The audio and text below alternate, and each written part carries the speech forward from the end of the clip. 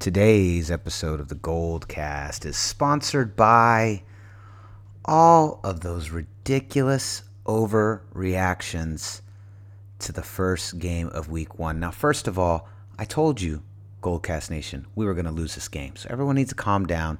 Everyone needs to relax. The season isn't over, all right? I thought we were going to win it. I know you did.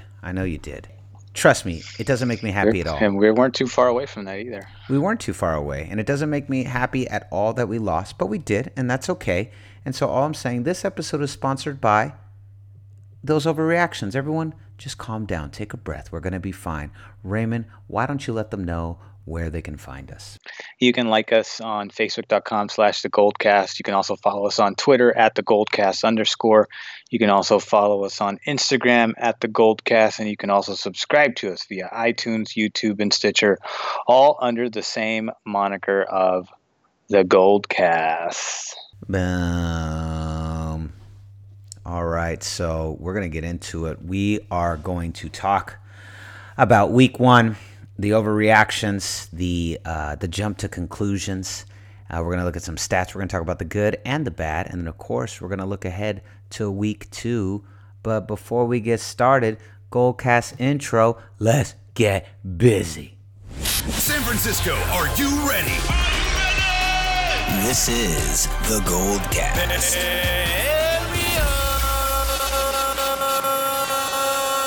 Boom! Welcome to another edition of the Goldcast. We are the voice of the faithful. I'm your host, Rudy Solis III, and with me is my brother, my co-host, Raymond Solis the first, baby. Boom! Let's go. Oh my gosh. First, let's just wipe our hands clean of week one. It's over. Tough matchup against a team that was one win away from the Super Bowl last year. Here we are. Raymond, I want you to focus on the good, and then we'll talk about the negative, because we've heard the negative all week. Let's focus on the good. What were the good things that you saw from Sunday, week one? I think I speak for most fans when I talk about the defense. This is a team that, if you negate some of the offensive turnovers that led to points, this team essentially yielded 17 points, 1 point more than we did. And a lot of that was due to the fact that the Vikings rushing game was never really established. I mean, combined, it took 3 backs for them to accumulate 100 yards, but Latavius Murray only had 42 yards on the ground off of 11 attempts. Cook only had 40 yards off 16 attempts. Kirk Cousins rushed 4 different times. In fact, Kirk Cousins was their most effective rusher all game. He was the one. In fact, he had the second longest run of the game. I think Cook had one that was 15 yards, and Murray had one that was about 9 yards. That's about as all as he got. But the running game was not super effective. But I know that Minnesota likes to run by committee, similar to the way we do, and they like to pass as well as run their running backs. But that led to more passing situations, less play action. And I think, our running game struggled too, by the way. We didn't have an easy showing on them, but I thought pass rush and running defense was really good. I thought the passing defense was shaky, and that's where I think we're going to have most of our woes pretty much all year long, because I think that our secondary suspect. But Fred Warner came out and played like a Reuben Foster. He led the team in tackles with 11, also had a forced fumble and a tackle for a loss. So great ball instincts, great ability to read the lanes, read the running lane, and shoot. DeForest Buckner starting to look like the DeForest Buckner we were hoping for. He pretty much had 3 sacks, although statistically he shared the last sack with Ronald Blair, who I'm glad to see in the lineup, because I think he's a good pass rushing threat to have in there.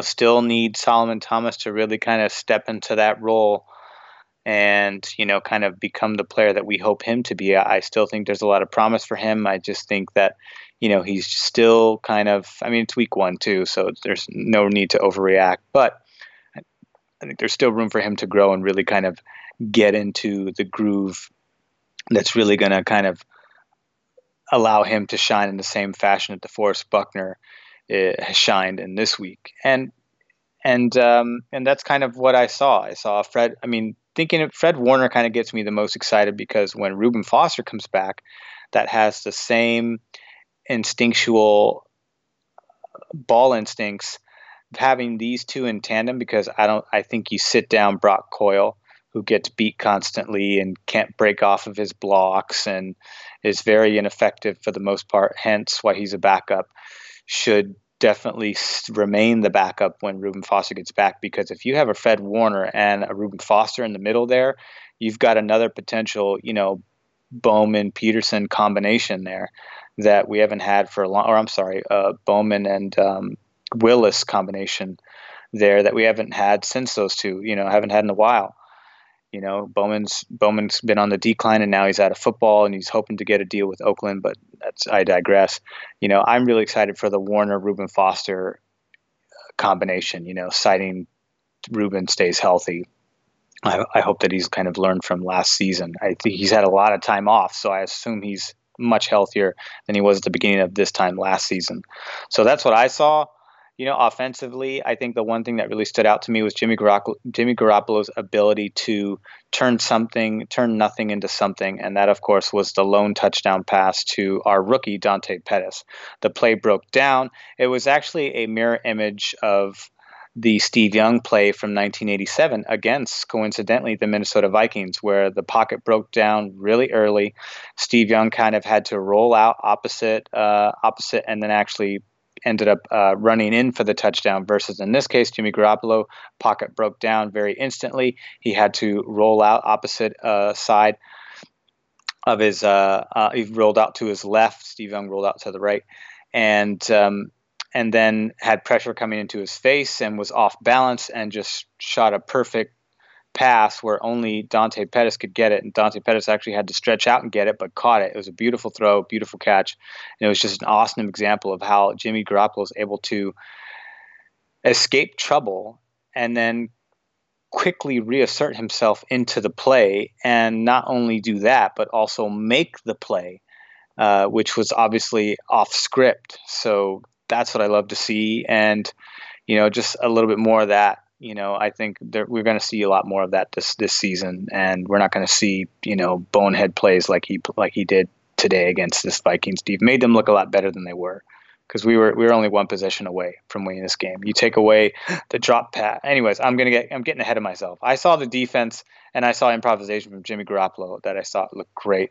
I'm curious to see what you saw before we get deeper into the analysis here. Well, definitely a frustrating game. The positives that I take away are the same positives you take away. Kirk Cousins sacked 3 times. One of my other favorite stats is, you kind of mentioned it, but we'll put it together. Dalvin Cook and Latavius Murray held for a total of combined for a total of 82 yards on 27 carries. Very impressive. I like that a lot. The other big stat I really enjoyed was DeForest Buckner, who you had mentioned. 7 tackles, 2.5 sacks, 3 QB hits, 3 tackles for a loss. And if you look on the other side over to the Los Angeles Rams, Aaron Donald and Ndamukong Suh, 5 tackles, 1 tackle for a loss total. DeForest Buckner in his opening week, more than those 2 guys combined, making a lot less money. So I like that. I like what I saw there. I thought Jimmy G played pretty well, especially in the first half. He played pretty well, considering, he really, he had nothing out there. A lot of drop passes in the first half that were really, really frustrating. Goodwin goes down for a while. And then in the second half, kind of moving into the negative parts, I feel like you really covered that. But the positive part, the Garoppolo forced it.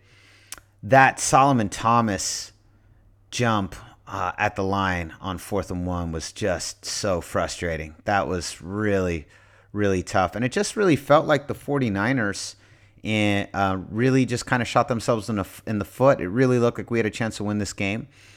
I, I said from the beginning, and it doesn't make me happy. I am in no way bragging about this. Let this get this straight right now, 49er Nation, Goldcast Nation. I am not happy that the 49ers lost. But I did predict that we were going to lose. I still feel we are a little bit behind a team like Minnesota. I think Minnesota's about a year and a half ahead of us right now. And that's okay. That's totally fine. That's completely fine. But what was really, I think, the most frustrating to see today, or to see Sunday, was that this team was in a position to win. This team was actually good enough on Sunday to win. And it was mental mistakes, forced errors, and turnovers that really shot us in the foot, and turnovers that they were all self-inflicted, pretty much, and so that was, I think, probably the most frustrating part. And I think that's why I want to emphasize again to the 49er faithful: just be calm, stay calm, relax. Okay, it was week 1, and the Niners can definitely and will definitely play better than that, and I expect them to answer the bell, and I don't expect this to be the norm.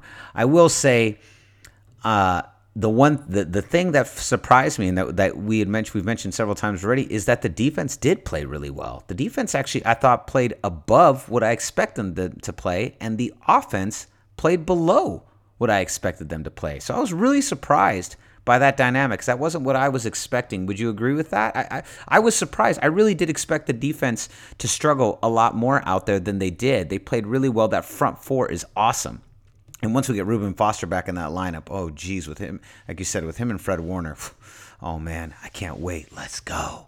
But the offense really played under the level of its ability. And the other thing that really concerned me was our guards going down. McGlinchey having to move over and take over at right guard. What have I been saying since the moment we traded for Garoppolo? This guy needs an O-line. He needs an O-line that can protect him at all costs. What did I say? I've said this from the beginning. When his grandmother on Thanksgiving, when she goes in for a hug, I want a lineman there to slap her arms down. I want Jimmy G to be like a bubble boy, and he doesn't touch another human being for the next 10 years. I don't like how close he was to that porn star over the summer. That was way too close. They need at least 5-foot distance. Weakens the knees, boy. So that's my analysis. I wanted to hear what you think. What do you think about? Were you surprised as well by the offense, that the offense actually didn't live up to the expectations that they were expected to, and the defense rose above their lowly expectations?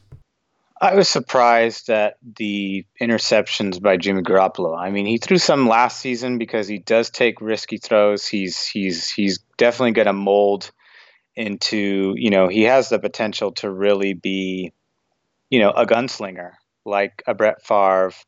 If he masters his long ball throw, then you really start, then over time you can, potentially enter the conversation of Aaron Rodgers and Drew Brees, two of the best long ball throwers in football, if not the two best in the league, probably the two best in the league. I'd say Aaron Rodgers number 1, Drew Brees number 2.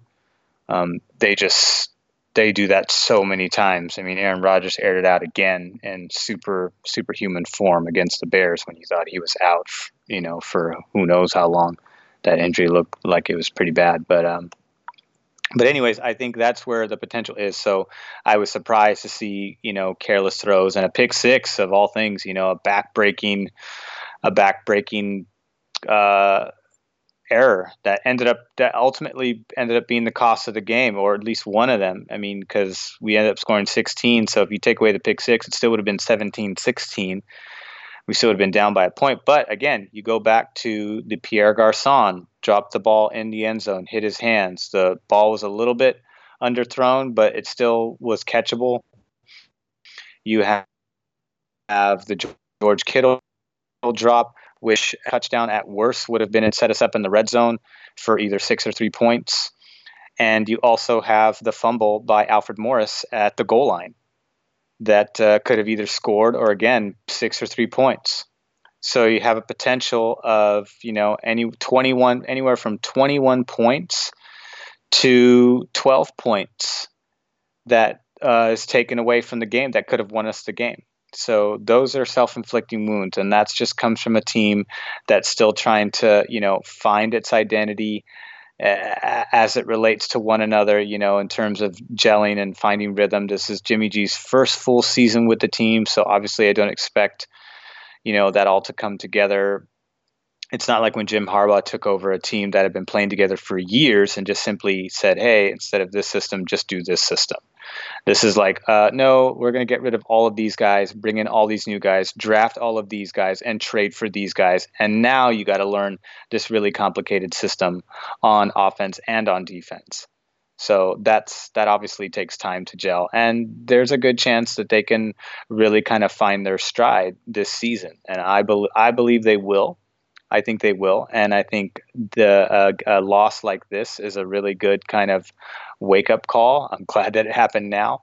I think we'll get into next week projections, but I think just to foreshadow a little bit, but I think next week they're going to have a really good opportunity to kind of showcase what could have been the result of this week's sort of painful loss to watch, especially considering that it was self-inflicted more than Minnesota just kind of dominating the game. I mean, they did control aspects of the game, but it wasn't a dominant effort.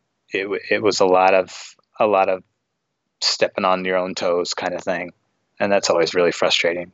Yeah, definitely Minnesota took advantage of our mistakes. I would say that's probably the one thing they did. But if I was a Vikings fan, I wouldn't necessarily have walked out of this game going, oh man, yeah, we're ready to hang with Philadelphia and the LA Rams. I'd still would be a little trepidatious because I think the 49ers showed that it was really, like you said, self-inflicting wounds.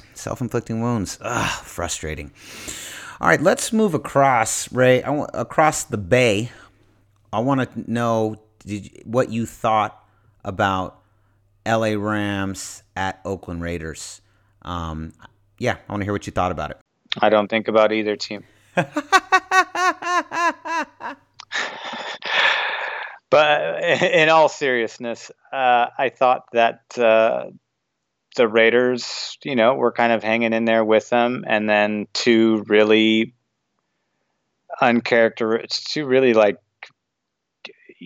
gift wrap picks. There was the one that was designed, I think it was a miscommunication on the route, that the rookie didn't run it right.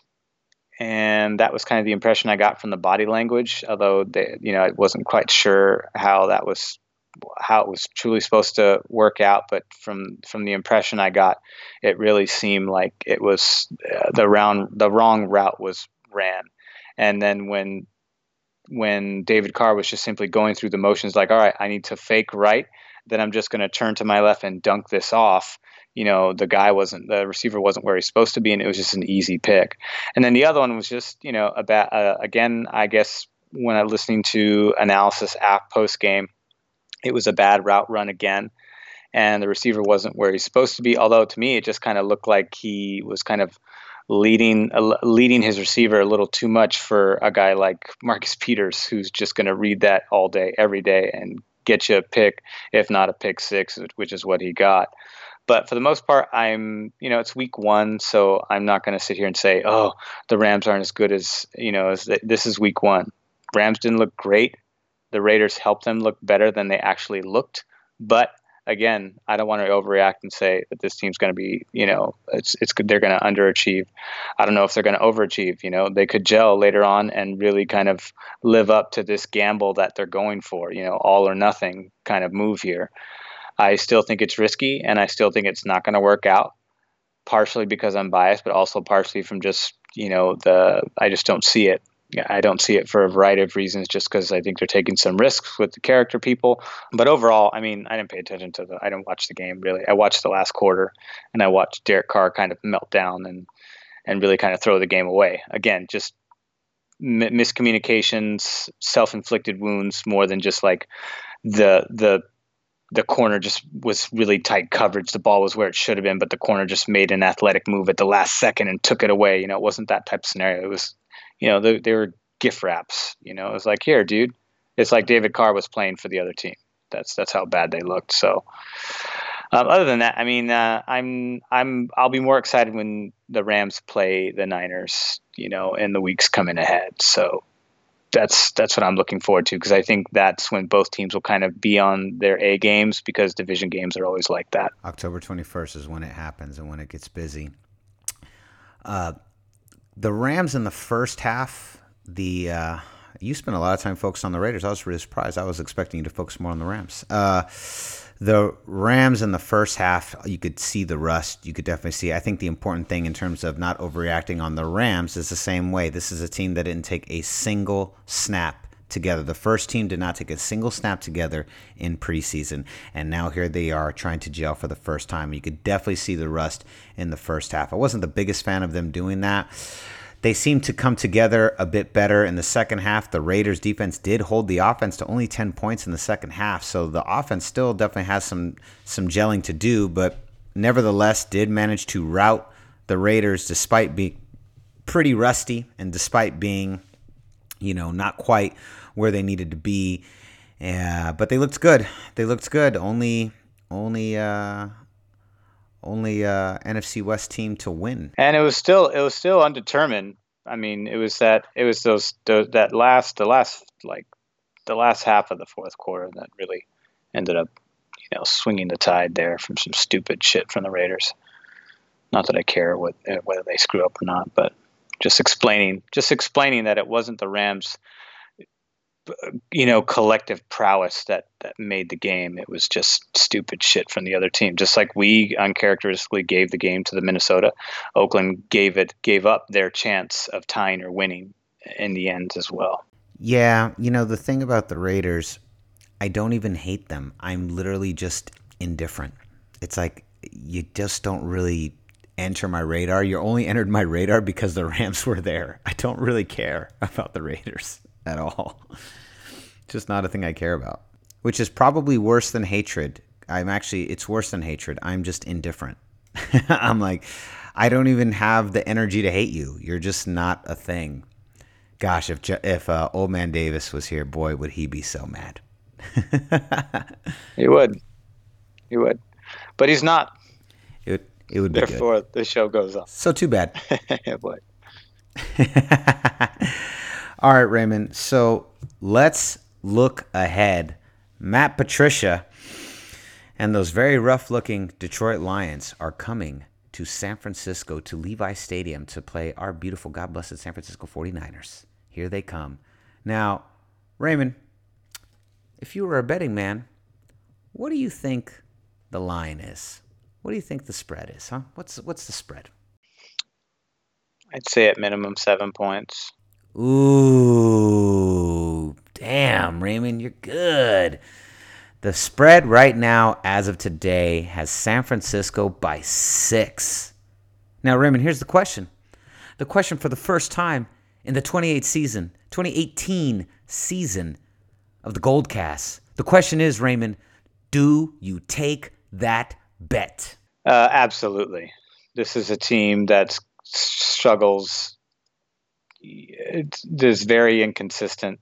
They're very consistent at being inconsistent, and Matt Patricia is just going to further perpetuate the Detroit Lions that we have always known throughout the history of this franchise, that has talented individuals and even has a talent. This is probably the most talented quarterback they've ever had, and it's getting squandered by terrible draft picks, terrible coaching selections, and bad trades, and not being able to pay the guys that have, helped propel your franchise into at least playoff consideration the last few years.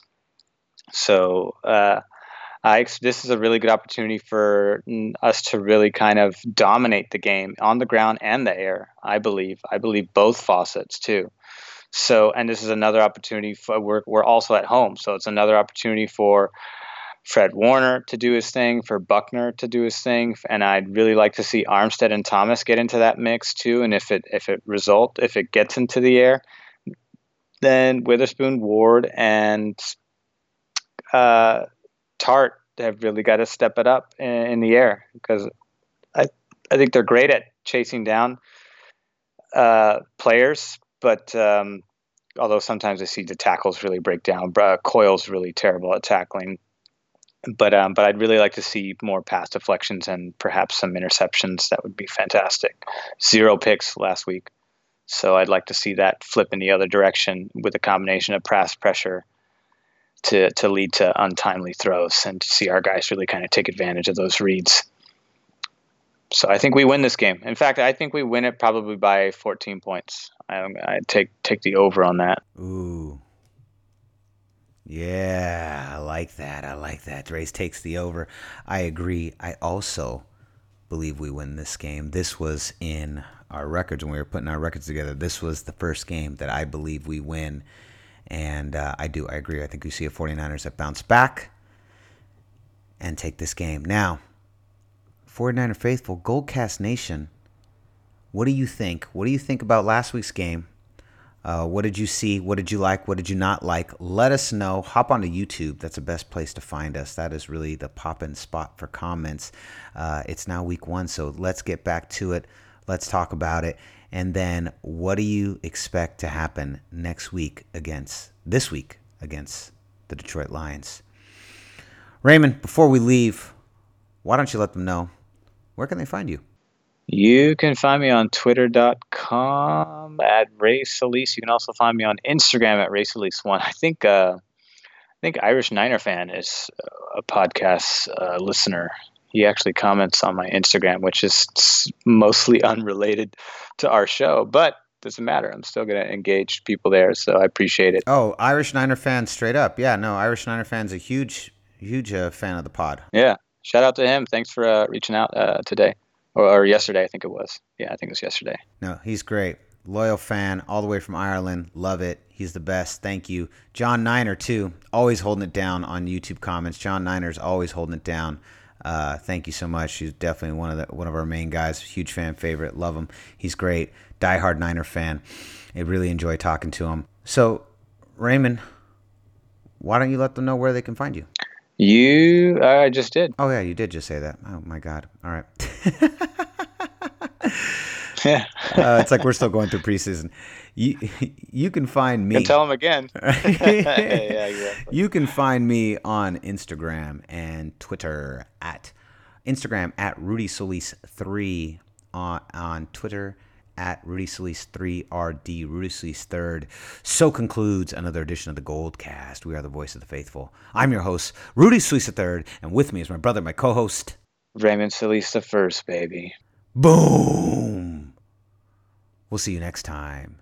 Same Goldcast time, same Goldcast channel. This is